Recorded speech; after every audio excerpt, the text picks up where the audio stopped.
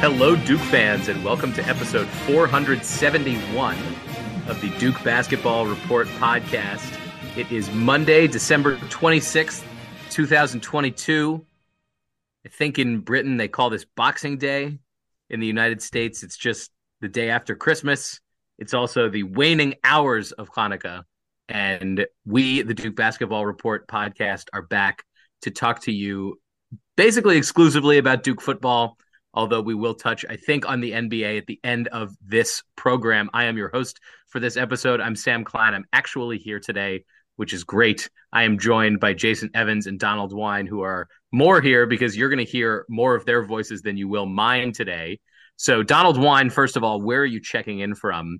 And how are you on this day after Christmas? Well, first off, happy Kwanzaa to everybody. It's the first day of Kwanzaa. This goes for the next 7 days, so happy Kwanzaa.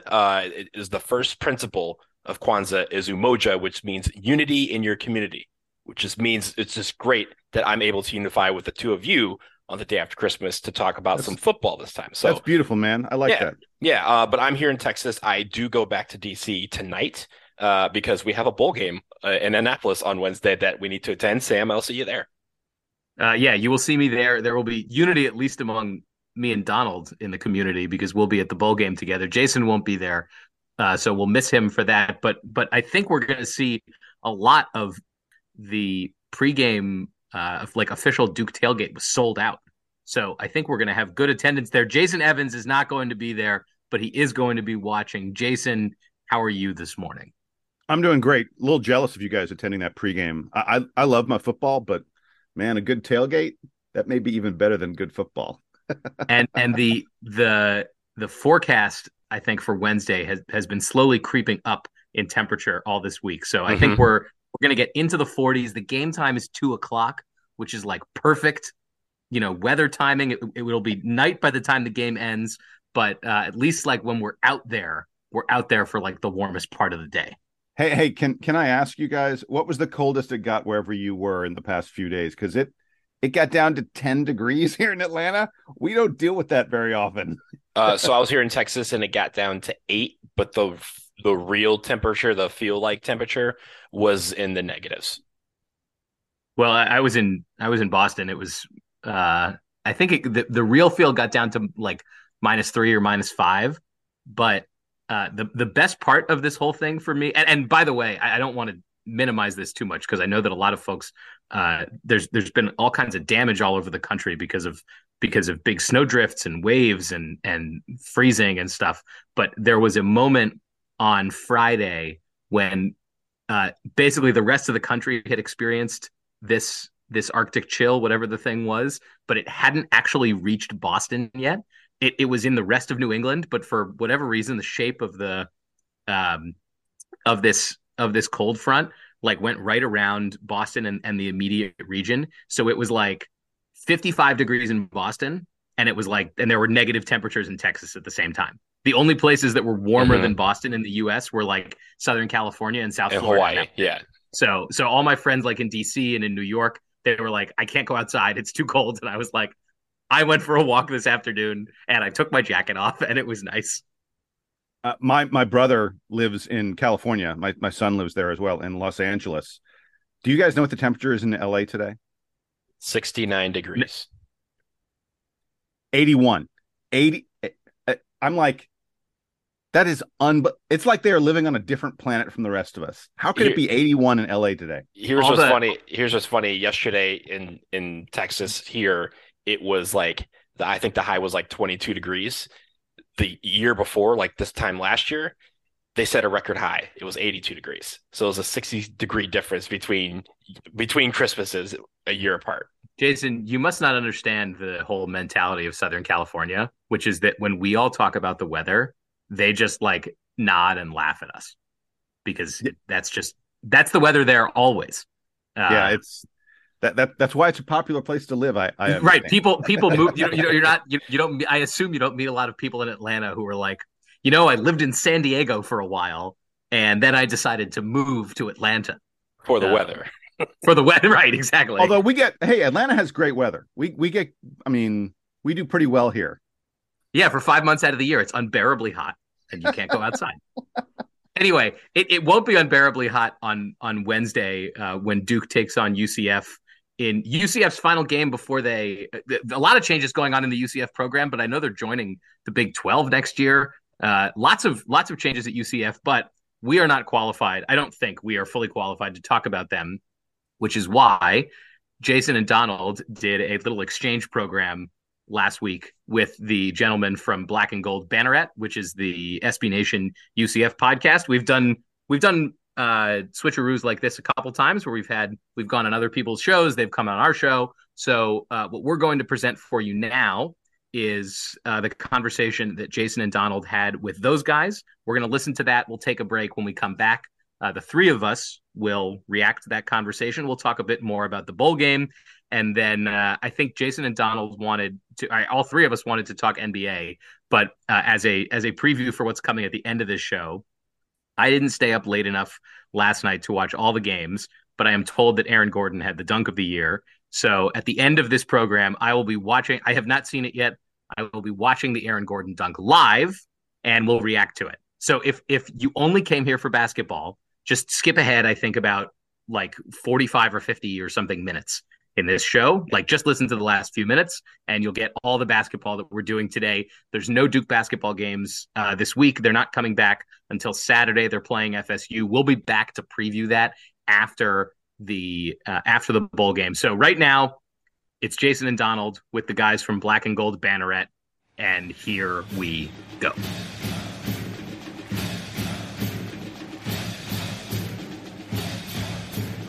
All right, the Duke Basketball Report podcast is now pleased to welcome in two guys who pay a lot of attention to Central Florida football, Jeff Sharon and Kyle Nash, the Black and Gold Banneret. Gentlemen, thank you so much for joining us and for talking about the big bowl game coming up for our two schools.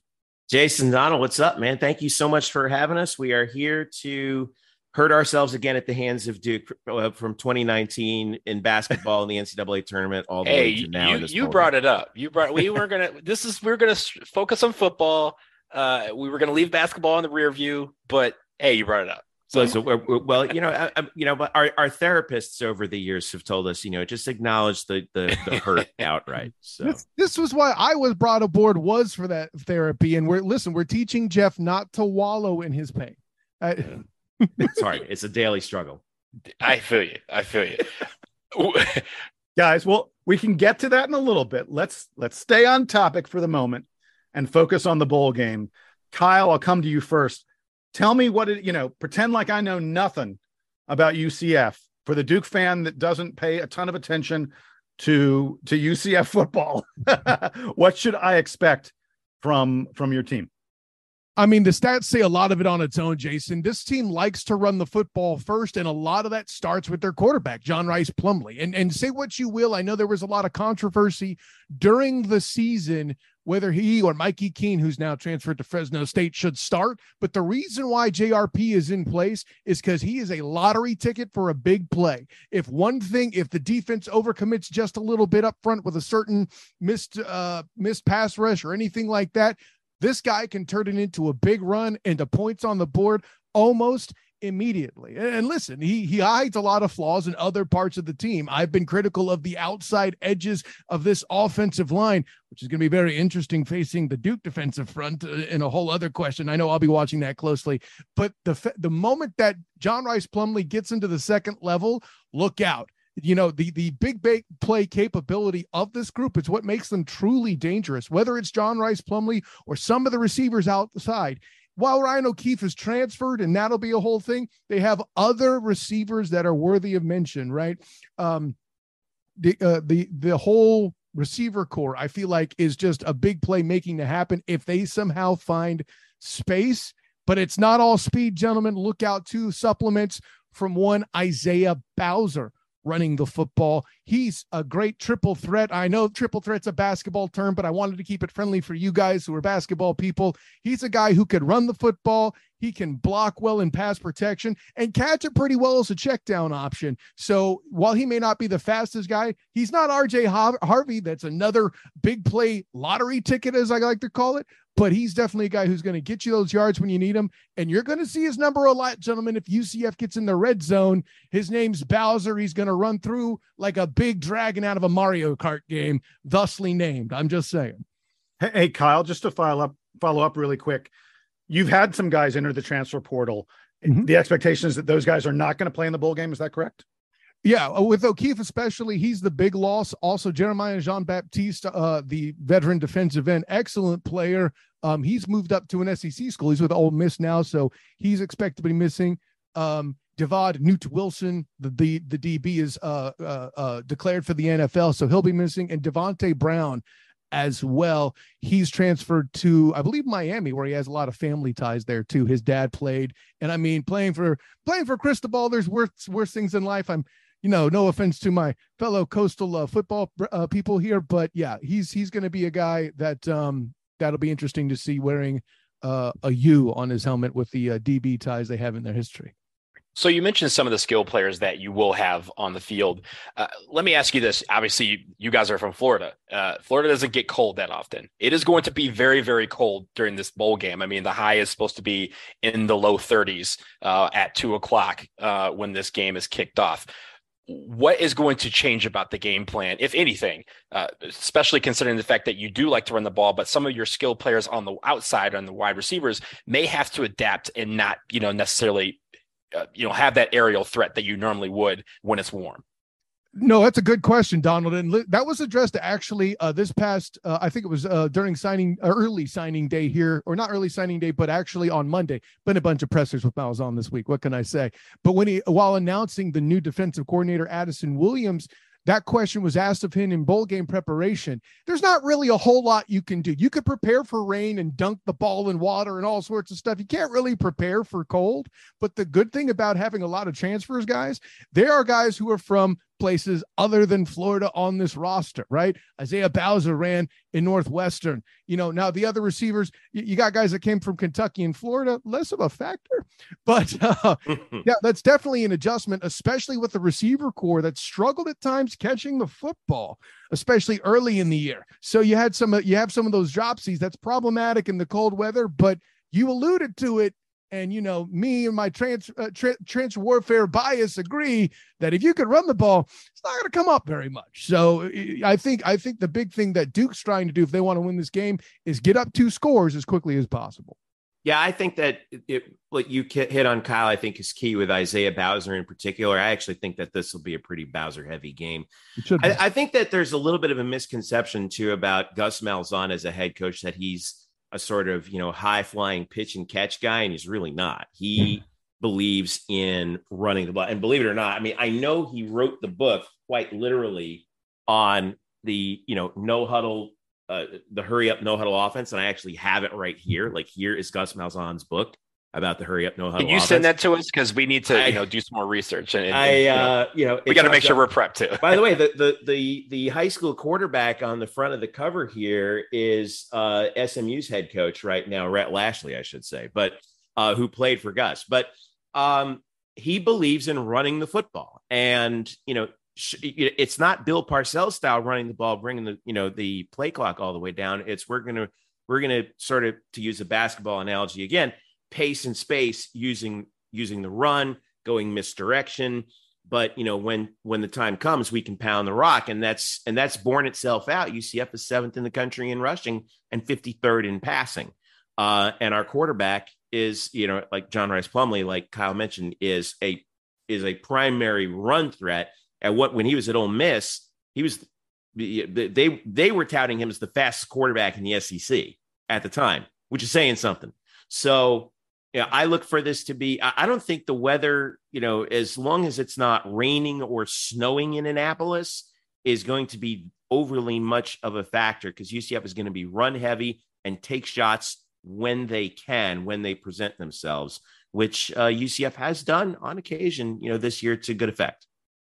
Jeff, I want to go back to you, but I want to switch to the other side of the ball, the defense. And, when it comes to your defense, when you look at, from the outside perspective, when you look at the defense, it seems like takeaways were not what was, the thing that you were hanging your hat on when it comes to stopping the opposition. What was it about your defense that was so successful this year and got you to this point? Well, I think a few things were key. I think early on in the season, they do swarm the ball. You're right. They are the perfect complementary defense to a Gus Malzahn style offense where, you're going to bend but not break. They are going to give up some yards. They're probably going to give up some points. But at the end of the day, they were pretty good on third down. They were very good in the red zone. But I think as the schedule toughened later on in the year, we saw teams figure out some tendencies on them. The defensive backfield, I think, at times played a little bit off. I think they were worried about, giving up deep shots later on in the season.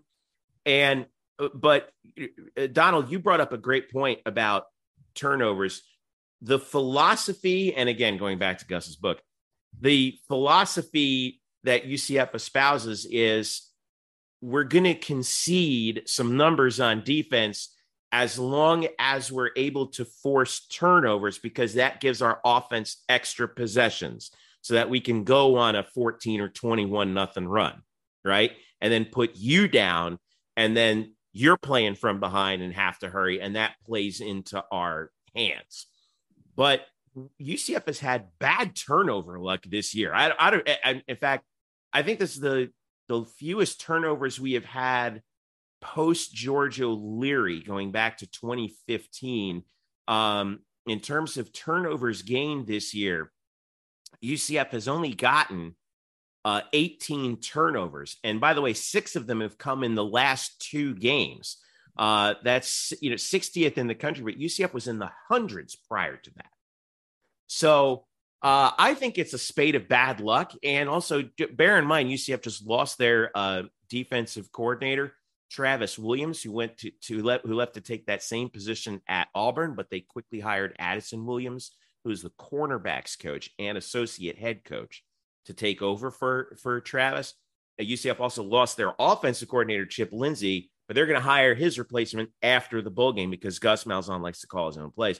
But they were very quick to make that move on the defensive side of the ball because they wanted to be consistent on that end. And even with Jeremiah Jean-Baptiste and Devontae Brown leaving in the transfer portal, I still think this is a pretty deep defensive team. Tremont Morris-Brash is still around. There's still a number of guys in the secondary who I think will be forced to step up, but this is still a pretty talented team that relies on speed. Name you need to add in there too, Jeff. Josh Saliskar, I think, is going to break this game in particular, especially with Leonard and his ability to run. Keeping Leonard under control is central to this game. It's funny, guys, as we play another ACC opponent, I asked Coach Malzahn if he saw similarities between you guys and the other teams that they challenged in the ACC, specifically Louisville and Georgia Tech. He told me that these are completely different teams schematically. I don't know that I completely agree in one particular facet. Your quarterback is super mobile. It's not Malik Cunningham, but he's still a dual threat. And the battle has to be won up front first. And I think Josh Saliskar is a big piece of that, just like he was in that Louisville game against Malik Cunningham. The defense that lost that game. Don't get me started on offensive line play unless that's your next question, Jason. Well, no. I actually wanted to go back to the defense really quick, Kyle. And I was looking at your schedule, and it looked like for the first 6 games of the year, you guys didn't give up more than 20 points to anybody. Mm-hmm. Right? And then the back half of the schedule, even though you're still winning games, teams are scoring more on you. Was that a function of opponents? Was that a function of something changing with the team? Because I'm wondering, is this going to be one of those games that's a low scoring battle, or is it going to be a shootout? No, that's a good observation by you, Jason. And it all comes, I think it's a combination of both there, right? Going towards the end of that season, there was a long stretch of games that happened all successively. There was a hurricane that came in there that took away a bye week essentially after all the scheduling stuff was worked out. You guys being in Duke, you know what hurricanes are, not like everybody else up north. We get that. But with all that in mind, let's also keep in mind earlier in the year, no offense to South Carolina State as a program, not exactly a daunting juggernaut compared to the rest of what's on the schedule. And they were able to do some other things defensively that worked early, right? They played a lot more man-to-man in the SMU game and were challenged 4 times in the end zone, and SMU lost them all, despite the fact they have Tanner Mordecai at quarterback, right? But going on, that same sort of strategy failed against ECU, where they got absolutely blasted. Granted, the offense did them no favors with turnovers in that game, but they were losing those same 101 battles deep. And in my mind, if I were to guess and play, pocket psychologist here, as I often do on the Black and Gold Banneret podcast, is the whole concept that they thought it would work early, and then when they doubled down on it and lost, they overcomplicated, starting to play so far back. If you look at that Tulane game, Jason, these guys are playing 12 yards back in some plays. Then Tulane would throw a screen, and the defensive back has so much ground to cover that the runner is like, oh, I know he's coming, can make some fancy juke move because Tulane has a lot of athletes on their team, and then they turn it into 6 points. So for my money, they were able to do a lot of that red zone action and without turnovers, keep points off the board, right? There was a stretch of like 5 games where teams would not only fail on their first drive in the red zone, then they would miss the field goal afterward for the first field goal attempt. So there's a little element. I take data very personally. I do it for a living in my day job. So I look at that data. I'm like, this is a bit of a lie here because these things happened, and all that happened in the back half of the schedule. Some of that was exposed a little bit, but to Jeff's point earlier, later in the season, when they got those turnovers, in a lot of cases also happened to be in the red zone to keep those points from happening. And you guys know well enough, despite being basketball guys, failing to score in the red zone is a big deal when you start piling those up. Then Gus's offense controls the ball, and then suddenly next thing you know, there's a big gap in the score. So I have a couple of questions for the two of you. I think, and Jeff, I want to start with you with this. With Duke basketball, we kind of look at certain stats and we kind of go, hey, this stat, if it's at a certain level, that's normally a barometer for success. When you look at UCF football, if there's one stat or one area of the football, one unit, whether it be the offensive line, the linebackers, is there something that you can point to that says, hey, if this is good, that is usually a barometer for UCF success? Oh yeah, yards per rush. I mean, that's what it comes down to. And I know that's boring, right? But it really is true. We've said it time and time again on our podcast, going over it. Like, you look back at the games that UCF has won or lost, it comes down to, did they win it in the trenches? And the Louisville game, I think I point back to that one and say, that was one where it was really the only game I thought that they lost where they kind of played a team to a draw down low. The other games that UCF lost against East Carolina, they got absolutely demolished up front. Navy, we got navied in that game. There's really no other way to say it. We know what that is. Yeah. And then Tulane, to their credit, after we beat them up in New Orleans earlier in the season, in a game that, the first game against Tulane, UCF won the battle on the line of scrimmage early and jumped out to a big lead. And put them down. That game ended up being closer than I think it probably should have been. But again, Kyle likes to talk about fool's gold. I think, now that we look back on it, that first game was a little bit of fool's gold because UCF jumped out so quickly and hit Tulane in a way that I don't think they were truly expecting. Tulane kind of dominated the game up front, and then that opened up a lot of opportunities late when UCF was trying desperately to get back into the game. Had a couple of opportunities to do it, but the defense couldn't stop them. And the reason why was because, Tulane just kept running the ball, and UCF really wasn't able to run the ball particularly well, especially in the first half of that game. So it's boring, but if UCF is ripping off 5 yards or more a carry, that opens up the shot plays, that opens up the misdirection for John Rice Plumlee, where he can rip off a long run, as we've seen several times this year. And for me, that's the statistic that I always look at. What about you, Kyle? I say you call that boring. I'm going to come out even more boring than that. Turnovers, simply put, the ones where John Rice Plumlee either forces or is blindsided because Tylen Grable let someone cross his face again, then causes a sack fumble. Those are the things that are murder. And listen, with the risky play calling that Gus will do at times, I don't have a problem with it, but I know UCF fans pull their hair out. Why on earth would he do that? And then it works, and they're like, "Oh my God, he's so great!"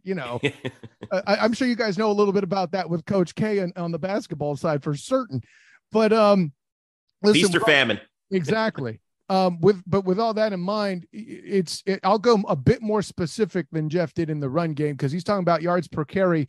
I mean, Isaiah Bowser could carry the ball 10 times and have 5 yards a carry. That doesn't necessarily translate to a win. If John Rice Plumlee has over 100 on the ground, that means he's hit the lottery at least once and gotten points. That's the stat I'm looking for. And the last question I have before Jason wraps this up is, if there's a part of your game that you think is the most inconsistent and the biggest cause for concern, whether it be, again, offensive, defensive, you're like, hey, we give up a big play. What's that one area that every time you play a game, UCF, you're just like, oh no, we got to make sure that this is airtight? Kyle, I'll go to you first. I mean, I'll ask Jeff. What am I going to say, Jeff? Oh, well, I don't know what you're going to say, because sometimes Kyle likes to cross me up and keep me honest. But if I'm the one that I look at really is quarterback play. And that's nothing against John Rice Plumlee, especially in terms of his speed. But, I think we as UCF fans were spoiled the last 5 years with Mackenzie Milton and then Dillon Gabriel, who were truly generational passers. I mean, really generational passers, especially Dillon, who had the strongest arm, I think, of any quarterback I've ever seen come through Orlando. JRP is not that guy. No. He completed 63% this year for 2,400 yards, but a rather modest touchdown to interception ratio of 14-7. UCF does not take passing shots down the field. They take chunk shots, but they don't throw to score. Mm-hmm. And that's the thing that I look at. Like, JRP's percentage is high if the run game is working again. If you keep him in the pocket and you turn him into a pocket passer, he's going to have a long day, because he likes to get out. He likes to throw on the run. He worked a lot on throwing on the run last year. I think it's a strange thing. I think he's actually more accurate on the run than he is in the pocket, which is kind of weird, but I mean, that's what we've seen, at least to this point. So, it's the passing game, I think, has been the most inconsistent. And I think also part of that too, Kyle, is the fact that UCF is still a transitioning program from the American into the Big 12, which we will join in July of 2020 of this coming year. And so you have, some Big 12 power conference level athletes that are around that ball, that are on the outside, but some tendencies on some ends that are kind of still like stuck in the American a little bit, mm-hmm. which is it's kind of weird. It's like we're in this sort of mesh point right now, and if we are most consistent passing the ball when we are consistent running the ball. If JRP's a pocket quarterback, it's going to be a rough night for us. But where does that start, partner? It starts on that O-line. Come on, you knew that would have been my answer. I gave you a chance to be omniscient after listening to it all season. You missed. Yeah, but they're asking me for numbers here, man. They don't get it. You don't get stats. It's but you're right. Yes, it comes down to the offensive line. That. See, this is the abuse I take, gentlemen. No, but listen, this what the stats do show is the big touchdowns that John Rice Plumlee does get. He's taking advantage of somebody cracking outside, trying to take advantage of the tackles. And listen, I know you guys, if you've done your research, have seen Ryan Swoboda as an all-conference or first-team all-conference in the American for the tackle spot. He didn't get my vote. I know that.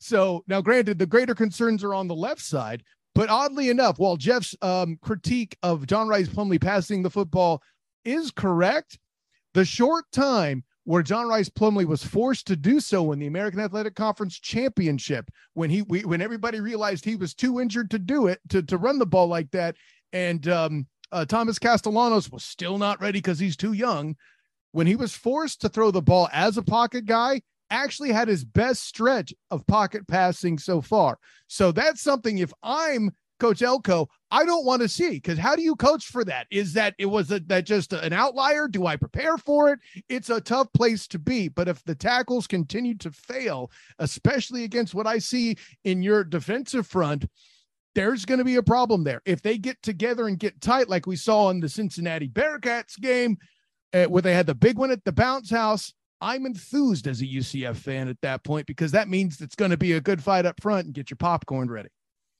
All right, guys. Speaking of that, I want each of you to give me your prediction for the game. I know you're going to probably be wearing black and gold glasses. That's okay.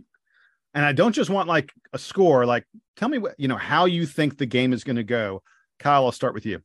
Well, see, here's the thing. I've been accused of being a West Florida fan all too often, despite being on the Black and Gold Banneret podcast. So you figure out my ability to wear glasses, gentlemen. But that being said, I think this is going to be relatively low scoring. I would not want to bet the result of this game, but I would bet the under if I was one of those guys to put money on it. But for my money, your pardon expression, depending on where they set that line, I'm expecting about a 45-point game between the two teams, 24-21, very conservative. And Duke wins at the end of the game off of a turnover where GRP forces a play trying to be the hero and end it. They take advantage. Leonard makes a big play of some sort, either running it or finding one of these athletic receivers you guys have been talking about, and they set up the field goal to take home the Militaryville victory. I have UCF losing this football game. Hey, I don't need Jeffs. We're done. Thanks for coming. Right. Thanks a lot. All right, fine. I will put on the black and gold glasses, and I will say that this will be a shootout, and I think UCF is going to win. I think Bulls are weird, guys, right? I mean, nothing makes sense in them at all, ever.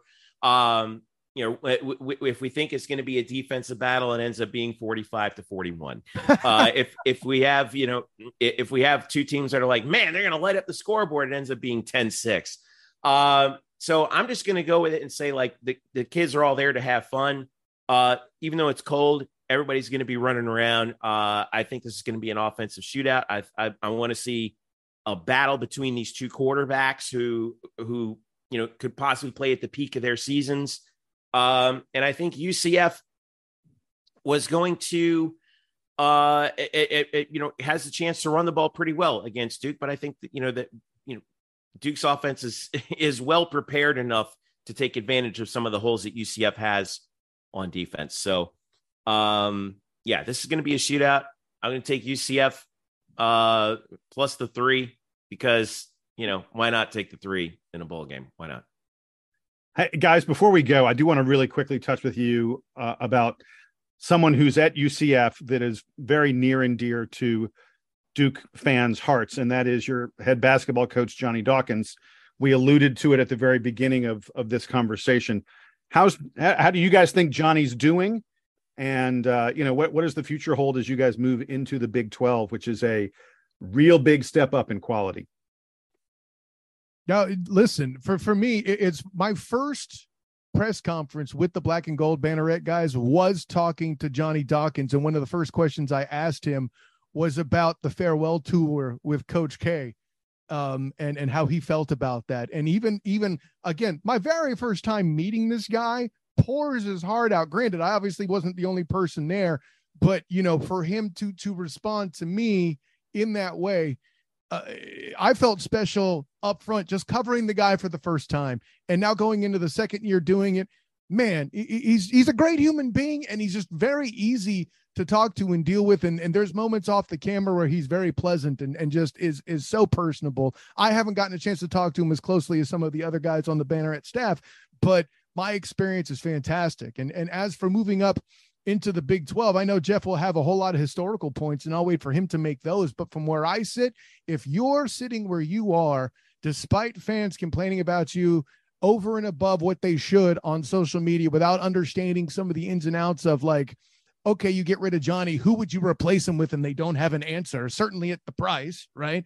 That whole concept aside, his ability to bring a Taylor Hendricks into the program as part of the transition. Listen, both men's and women's coaches have talked about how much better basketball recruiting is with that, hey, we're going into the Big 12 thing going away. And Taylor Hendricks joining the men's basketball team is just upfront, pure evidence of that. And I don't know how much better I can put it. Dawkins is the guy that made that happen. I'll be honest with you. I've always followed UCF basketball closely, even going back as a student. I kind of feel like a real affinity toward the basketball programs at UCF because they kind of helped me start my career. So when I saw that we hired Johnny Dawkins back in 2016, Danny White hired him, who, of course, the son of the former of Duke's athletic director. I almost passed out because I recognized the importance of Johnny Dawkins and the cred that he brings to a program, not just on the floor, but off it. UCF fans have always been clamoring for the program to take the next step in all sports, really. Not just football, but in basketball as well. We haven't actually won a conference championship since we were in the Atlantic Sun Conference in 2004, 2005. We've gone through Conference USA, the American, now heading into the Big 12. And, we saw a glimpse of what could happen with UCF in that 2018-2019 season when we reached around a 32 and lost to Duke on a game where I still think that ball is hanging on the rim. I don't know how it didn't fall in yet, but I get ahead of myself. But since that group of guys graduated, BJ Taylor, Taco Fall, Aubrey Dawkins, Johnny Sun, the program has been in sort of a turnover mode where they've been trying to reestablish that foundation. There was a pretty good foundation that was there. We've kind of been struggling a little bit in the American since, but this year off to a 9-3 start, had some pretty big wins. The 3 losses have been by a combined 7 points. One of them came on a buzzer beater the other night against Mizzou down in Sunrise, which don't get me started on that. I'm the one hurting from that, boss man. Yeah, I know. But Kyle mentioned Taylor Hendricks, and I think that recruiting is something that as UCF transitions into the Big 12, if Johnny can really flash his wares in terms of recruiting, I think that the transition to the Big 12 will be a little less bumpy than maybe we're thinking. I'm not predicting conference championship at all by any means within any sort of timeline, because we're dealing with the likes of Baylor and Kansas and Texas Tech. And oh, by the way, Houston and Cincinnati are joining with us. And oh, by the way, BYU is also coming in, and they're pretty good. And all their players are 30 years old and older. But I think that if UCF can manage its expectations, if Johnny can recruit well, and if UCF can also, as a program, pour more resources into basketball to be commensurate with the Big 12 level, which they should with the upcoming TV contract that the Big 12 is going to have, that will bode well for the program in general. We look back at it, and I think this is a pretty interesting thing. Over the last 5 years, UCF's winning percentage has been, I believe it's 5th in the American Athletic Conference, somewhere around 4th or 5th. But they're next to last in terms of basketball budget, men's basketball budget, next to last. So if you can believe that, yes, that's a thing. So that's only made me a bigger admirer of Johnny, because he's MacGyvering this thing into the Big 12, with paper clips and duct tape and that thumbtack over there. I think that now we will have an opportunity to really invest in men's basketball and get this program up to the level that I think the fans want it to be, but have yet to actually provide the investment for it to be. And once it does, off we go, because this is a place that loves to win. I'd be remiss, boss man. You're going through all the different would-be opponents. You live in Orlando. You're not going to bring up the team coached by Penny Hardaway, are you? All right. I can. Yeah. Well, hey, we'll talk about resources, right? Geez, but yeah, that's one of the more surprising things I think that everyone realizes, is how little resources UCF actually has in men's basketball in particular. I look forward to that changing. Yeah, and like I said, we love Johnny Dawkins, and we always support him wherever he goes. So we will be big fans of him and the rest of UCF as they make the leap to the Big 12. We will need all the help we can get. Trust me. Hey, it's onward and upward, always upward trajectory. That's Jeff Sharon, Kyle Nash from the Black and Gold Banneret. Real quickly, Jeff, where can they find your work for anyone out there who wants to learn more about UCF and all the programs that you guys have? We are on an absurd number of social media platforms. We are on Twitter at UCF Banneret _SBN. That's BANNERET. I'm individually at Jeff _Sharon. Kyle's at the SOTG, which stands for the student of the game. You can find Black and Gold Banneret on Facebook. You can find us on Instagram. We have some great photographers who are really great at documenting all of our events as well, putting them up on social media. We're on YouTube. We're going to be doing a post-game video stream right after the Military Bowl, as we always do. We call it the night shift, which is, hilarious in its own way. Like I said, you can follow us pretty much anywhere. Just search for Black and Gold Banneret. Well, we appreciate both of you coming on the show. It's been great to talk with you.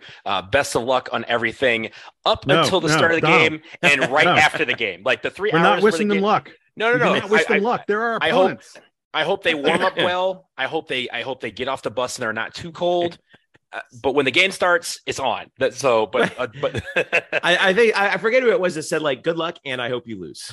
Yes. Yes. I hope you have the most miserable 3 hours of your life between 2 and 5 Eastern time on Tuesday, December 28th. That's when the Military Bowl is, ladies and gentlemen. Likewise. But guys, thank you so much for joining us, and we appreciate you guys being on. Donald, Jason, thank you. Good to talk to you guys. Enjoy the game. To talk to you.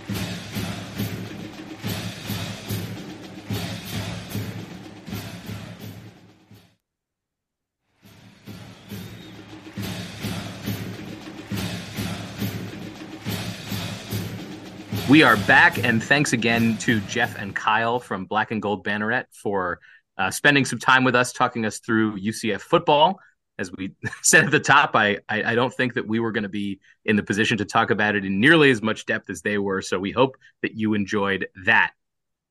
Let's get our reactions, though. Donald, I'm going to start with you. What was your big takeaway from the conversation? And I guess as a corollary to that, what are you looking forward to most in this bowl game between Duke and UCF on Wednesday? Well, first off, Jeff and Kyle were incredibly engaging. I know Jason and you mentioned the exchange program before the interview.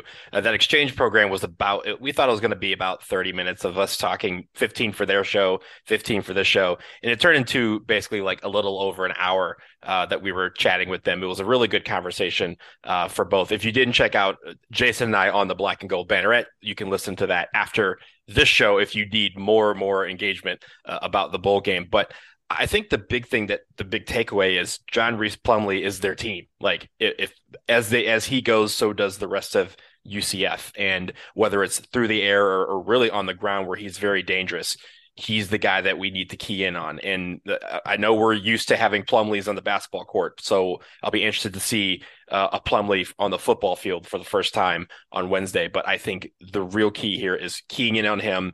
And the other thing that they brought up that I was going to bring up was turnovers. I mean, they don't force a lot of turnovers. Meanwhile, this year we've talked a lot about our resurgence in the number of takeaways that we've had on defense. So that turnover battle is going to be key. Obviously, and it's still going to be cold. It's not going to be as cold as we were expecting, but the ball is still going to be a little difficult to hang on to. So if guys can on our offense, when we have the ball, take care of the football. And when we're on defense, go get the football, swarm the ball like we've been doing all year. Takeaways are really going to be momentum changers, especially in a bowl game, in a crowd where, as you mentioned, Sam, we are probably going to have the dominant fan base here because, there's a bunch of us here in DC that love Duke and are going to be at this game. So I think that's going to be the key. Momentum shifts and keying in on John Rhys Plumlee to stop UCF's offense. And if you think that Duke fans from like the Mid-Atlantic and the Southeast will find this too cold to attend, Central Florida is in Florida, so none of them want to be in Annapolis in December. Jason, what did you have as the big takeaway from this conversation? I mean, Donald hit the nail on the head talking about John Rhys Plumlee, and one of the things about him, I looked in, after having the conversation with these guys, I went, I got to figure out, a little bit more about this guy who's their quarterback. I think one of the big keys for Duke is going to be containing him and making him a thrower and not a runner, because he is a guy who can get out and really cause problems for you. And I look at like their final 4 games of the season. Wait until I give you these stats on John Rhys Plumlee. This is going to really open your eyes. So in their final 4 games, they went 2-2. They beat Tulane in a game that was arguably their best game of the season. Tulane was ranked. John Rhys Plumlee rushed for 100 176 yards in that game. I want to repeat that. Their quarterback rushed for 176 yards and 2 TDs. They had a game a couple of weeks later against South Florida. He rushed for 133 yards and 2 TDs. But get this. 2 of their other games, they lost to Navy and they lost in the AAC championship to Tulane again. In those 2 games, he combined for 0 yards rushing. He had 7 yards against Navy, negative 7 yards against Tulane. If you stop him from getting out and using his legs to create opportunities for them, I think it makes this Central Florida team much easier to contain. And to me, the most interesting thing about this contest is I'm really dying to see what Mike Elko does in terms of changing up this Duke team, adjusting to Central Florida, because bowl games are just, you have an unprecedented amount of time to prepare for your opponent. You know who your opponent is. You have a bunch of game tape. It's not like the preseason or something. You've got a bunch of game tape on them. You know who's going to be playing for you and for them and who's been performing well. And you've got a month to do nothing but prepare for those guys. So I think it's that, to me, that's the fascinating thing. Because, and by the way, it's going to be fascinating to see how they adjust as well, because both these teams have quality coaching staffs. I think the other thing that, obviously has been something that you kind of have to focus in on the last couple of years, and something that Duke has not yet had to deal with in a bowl game, is the transfer portal, and the fact that you have some key guys on both sides that either may be entering the draft and deciding to hold out, or you have guys who have hit the transfer portal and will not be available. I know that has hit UCF kind of hard, and Kyle and Jeff talked about some of their key players that are missing, will be missing from this game because they enter the transfer portal. So that's something to look out for as well. And not only do they have players leaving, but they've had a lot of turnover in the coaching staff. Gus Malzahn, of course, is coming back, but they're switching out coordinators. And so Jason, I think you make a great point that this is the game where you have, unlimited preparation effectively, right? The coaching staff is normally turning around game tape the same day that they're installing new plays week to week. In this instance, they have effectively all the time they need to scout the opponent. The problem is there are going to be all these changes happening. And so you wonder sort of how much they're reading deeply into press conferences and the sorts of things that, trying to outgame the opponent, as opposed to just looking at what were the schemes this year and assuming that sort of things will track similarly. Or the other thing that you hear coaching staffs talk about this time of year, I remember David Cutcliffe talking about this extensively when he was the coach, but it's certainly not unique to him, is that the bowl game also gives coaches the opportunity to install new stuff that they think they're going to want to use next year. So they may be testing out new strategies, new plays, new formations that haven't really come into play yet, either because they didn't feel like the team was ready or because they know that there's going to be slightly different personnel. So even on a team where there are a lot of guys who are coming back, you may find that there are sort of different combinations coming in. So all that to say, we don't really know what Duke is going to present for UCF. There is some, I think, to the point that Donald was making about all the transfers that UCF appears to be having this year. There's something to be said for the guys who are playing in the bowl game are the guys who are likely to be there next year. And Duke probably has more of those players, more of those key players that are coming back next year than UCF does. You wonder if that is going to tip the scales at all in favor of Duke, but it's not these things are impossible to predict. There are so many factors on in terms of sort of where each of the programs are. And then, as I said at the beginning, UCF is also doing a bit of their preview for them moving up a step in terms of conference affiliation for next year. So there are plenty of storylines at play. Jason, did you have any final sort of observations either about this game or about the interview that you wanted to share? I did want us to make predictions about the game and maybe anything we're looking forward to, but any other sort of game notes before we get to the predictions? No, let's hit the predictions, man. Should I lead it off? Go for it. So I like Duke in this game, and I'll tell you one reason why. I think that this is a bigger deal for the Blue Devils than it is for UCF. I think that, they are a program that has, they frankly just played, the guys on their team have played in more bowl games than Duke have. The Duke players, for the most part, my bet is for almost all the guys who are going to be out there for us, this is their first bowl game, except for a couple of transfers. Yeah.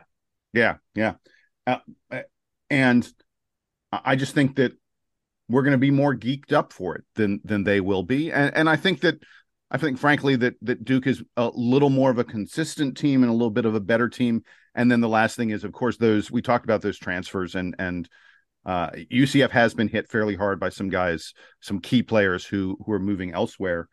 So I if I had to guess, I'm thinking the Blue Devils probably win by about a touchdown. And I think it's probably, a medium scoring game, something in the 20s, maybe low 30s, somewhere in that ballpark. The other point, Jason, I don't know how much we've talked about this either, is that UCF a few years ago was like one of the best programs in college football. They're still consistently very good. They've had a little bit of coaching turnover, but it doesn't even seem to have phased them that much. They're one of the reasons that they're moving to the Big 12 is that they have always been competitive in the American, at least for the last 5-6 years, which is a lifetime in college football.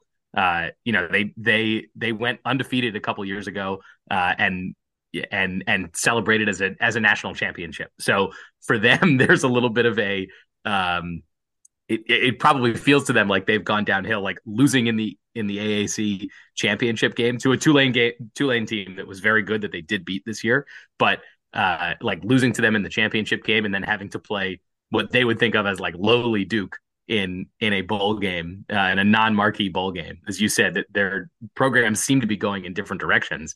Not that I don't expect UCF to be good again very soon, but this may feel like a down point for them rather than an up point. Donald, let's hear your prediction.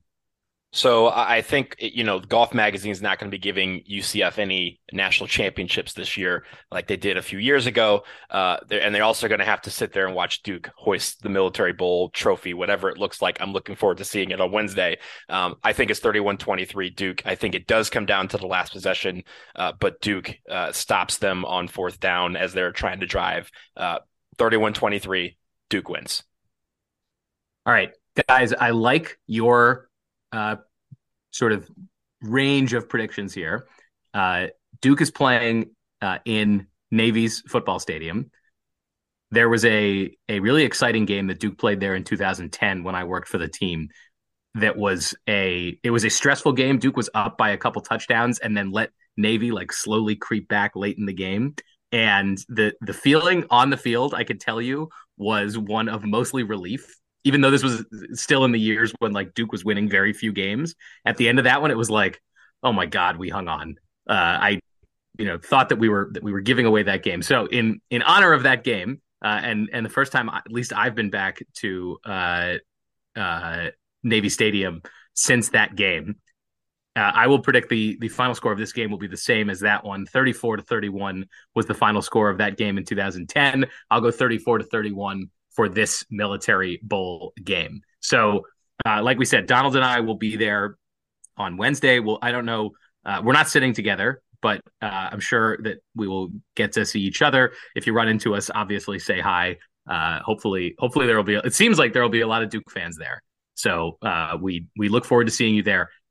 We, as I said at the top, no Duke basketball to talk today. There were some great NBA games yesterday. Hopefully, you got to spend at least a little of the Christmas holiday either ignoring your family or sitting with your family on the couch watching these NBA games. So the thing I think we're supposed to start with, you guys tell me if I'm right here, is that I have to watch the Aaron Gordon dunk. So do you want me to start us off with that? Yeah, I think we could begin with that. All right. I've got it up here. And I'm loading it on Twitter. Let's see. Hold on one second. Okay. I've got the straight on angle. He's coming down with his right hand, and oh my God, who did he go over there? Shamet or whatever his name is. Landry Shamet. Landry Shamet. Yeah. Oh, so the big question is this: was it a charge? The poor guy just like he disappeared. So Sam, what you don't realize is that they called it initially a charge, and then they they called a timeout, whatever, and then they reviewed it.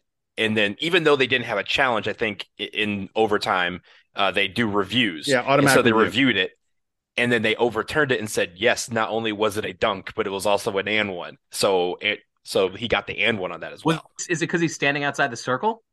Because his feet are planted. No, he said that he didn't establish position in time or something like that. Yeah, and he does a little leaning too and stuff like that. Well, he doesn't establish position because as soon as he gets upright, he decides to disappear into the floor. Uh-huh. Like it's almost like he gives up. I mean, I would not want to be standing underneath of Aaron Gordon when he's going in for a dunk. Although I guess I'm small enough that he'd probably just go over me. I don't know if Shamet gave up, but Aaron Gordon gave him up. That's definitely what happened. My goodness, that's awesome. Now I need you to also see, because Ja Morant had an almost dunk that would have been even better than what you just saw. So I need you to tee that up. I'm looking up so this is a harder highlight to find because folks, in real time you can do this as well. Yeah, exactly. Go to Twitter and what am I looking up? Ja Morant almost Ja Morant dunk. Here, I got you. I'm going to put it in the chat here for us. So here we go. You got it. Oh, okay. Oh, so he cocks back and then floats a little bit. Is that this one? Yeah. He floated for a lot of it. Yeah. Well, I think whoever's guarding him looks like he was holding him up like it was a pair's figure skating sort of thing. If they so yesterday in Dallas here they did unveil the statue for Dirk Nowitzki in his famous fallback. It was pretty cool. By the way, can we talk about that statue? That statue is that is such a great a great statue, but if there's a Ja Morant statue, it'd be for this almost dunk. That's how there's a freeze frame where you're just like, man, he looks just so majestic. This man is about to be eviscerated, and then he just barely misses it. Ja Morant is special. I don't think I watch enough Grizzlies basketball because he's super cool. And then when he goes to the bench, Tyus Jones comes out. So you're as a Duke fan, at least I'm always entertained. So I got two observations real quick before we go, because I know we're going to talk about Jason Tatum. Two observations. One, the Grizzlies appeared on Christmas Day for the first time ever yesterday. That means there's only one team left that has not appeared on Christmas. Do you guys know what that team is? Is it the Washington Wizards? No, it is not. What? Wow, that is a good one. How about Oklahoma City? Nope. No, they had. Oh, no, that's bad. That's bad because they had a really good run for a while. Who's the only team to not appear on Christmas? The only team to not. And they've been doing this Christmas thing forever, for decades. It's so hard because it's like, hasn't everyone been like? Is it the Phoenix Suns? Nope. They played last night. Oh, they did play that. Oh, that's right. You just saw them get eviscerated. You just saw them get killed. Right. Yeah, that's true. That was edit that out. Don't edit that out. No, I need to. You guys ready for the answer? Take the L on that one, Sam. The answer is the Charlotte Hornets. Oh, that makes sense. That makes sense. Yeah. Relatively new franchise. What they didn't qualify is whether the old Charlotte Hornets qualify. Like the Pelicans. No, yeah, the now Pelicans, but even the Pelicans have been on Christmas Day before. But the other observation I had, and this is kind of related to football a little bit, football had 3 games yesterday. One of them was on Nickelodeon, simulcast with CBS. I'd love to have one basketball game, just one. It doesn't have to be a playoff game or anything, but a regular season game. I'd love to see Nickelodeon take that for the kids. I would enjoy that. I did not see this. Hold on. How did Nickelodeon? Was it a different broadcast? No, so Nickelodeon, every year, at least for the last 3 years or so, they have done a playoff game. And the game is on CBS, but it's also at the same time on Nickelodeon. They have CBS report or broadcasters like Nate Burleson is usually calling the game, but they just have the slime and stuff like that. And they had the Nickelodeon characters calling some of the action. So instead of doing a playoff game, which I think they still are doing this year, they decided to make one of the Christmas games also a Nickelodeon game. So again, unfortunately, I think it was the Denver Broncos game. So the kids didn't get that was a terrible football. The kids got a lump of coal. But they did it on CBS, and then they also had the game on Nickelodeon where you had the slime and everything. It's always really fun to watch it there because it also, they explain the game a lot more, what's happening, why it's happening, and obviously they do it because some of the kids don't know all the quirky rules that the NFL has, all 9 million of them. So it's always a fun broadcast to watch. So I was the one who said I wanted to talk about the NBA because we need to talk about Jason Tatum. Gentlemen, I've got a question for you. I tried to look this up and I'm not 100% certain. I don't believe there's ever been a Duke player to win an MVP award. Grant Hill came close. Grant Hill came in third one year. I believe you're correct, Jason. Yeah. There is a very, very real chance. I mean, right now, feels like it's between Tatum and Nikola Jokic, and I'm not sure who. Giannis? Possibly. I don't know that Giannis is in there as much. Well, Giannis was in there until yesterday. Yeah, Tatum ended that real quick. There's plenty of time for Giannis to recover from all of that. But yes, he's on, at least, Jason, to your point, at least on the first team All NBA inside track. Yeah, easily. To me, it's this is rarefied air. We just haven't had. I don't feel like we've had a Duke player playing at this level on a team this good that I can recall. No offense to the Pistons, as great as Grant Hill was, those Pistons teams were generally at the lower half of the. Yeah, it was the Teal era. Conference. You can say it was the Teal era. We don't like the Teal era here in Detroit. And it's a pity that Grant didn't have better. I mean, Grant Hill was dragging those teams to the playoffs on his back. No, it was actually his knee, which then affected the rest of his career. That's why we love him, because he sacrificed his body for the franchise. No, but I just think it's amazing. It's remarkable to me that we could be looking at our first Dookie MVP, and it's not at all a long shot. By the way, I haven't said his name. Zion. There's a world where Zion's in this MVP conversation as well. He's probably played the best of any player over the last month and a half. It's been really fun to watch. Just him. I mean, you talked about Nikola Jokic. He had a monster game last night again. Jokic did 40 points, 15 rebounds, 15 assists. That's the second time this week he's done that. Oh, that's just sick. That's crazy. Man's a wizard. But yeah, Christmas Day NBA basketball is kind of like the unofficial. Yeah, the game, the season's been going on for 2 months, but that's the unofficial start to the season. And you always want those games to be entertaining and have some marquee players going. And really, I mean, the game that kind of was the most lopsided was Mavericks and Lakers.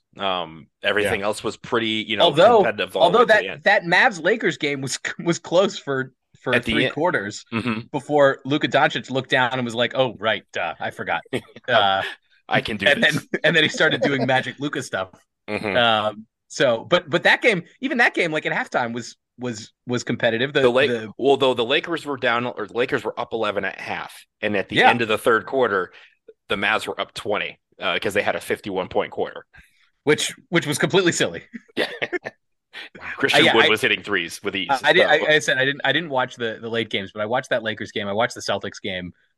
Just like you said, it's one of the highlights of the sports year is getting to watch the NBA on Christmas, and all the players get excited about it too, right?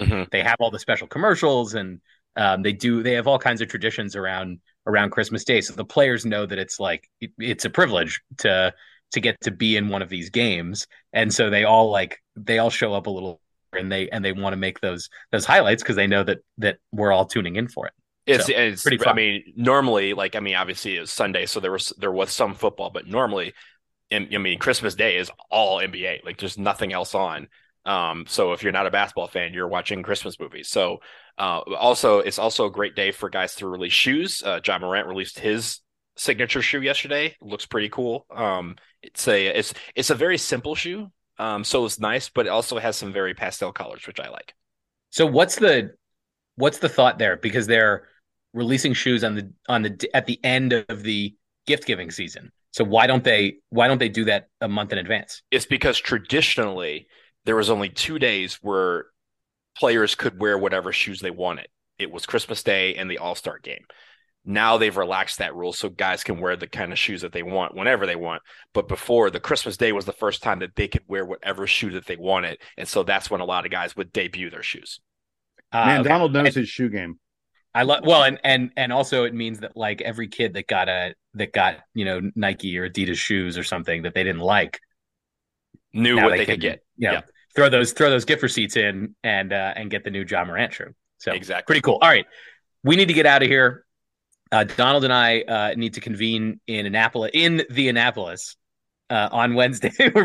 we're bringing that one back. That is still like the best inside the NBA or whatever it was. It was a Capital One or something. It was a Capital One card commercial. Capital One, whatever it was. It was around the NCAA tournament. Commercial. It wasn't NBA. Yeah. Because Spike Lee and Sam Jackson do the NCAA commercials. But yes, your point stands, Jason. Thank you. It was a great commercial. Donald and I will be in the Annapolis with lots and lots of Duke fans on Wednesday. We'll be back after that to recap whatever happens in the bowl game, in the Military Bowl. We'll be previewing Duke's return to basketball and ACC play against FSU, which is happening this weekend. Until then, for Jason Evans, for Donald Wine, I'm Sam Klein. Thanks again to the guys from Black and Gold Banneret for joining us to talk UCF football. This has been episode 471 of the Duke Basketball Report podcast. Email us, dbrpodcast@gmail.com. Duke fans, take us home.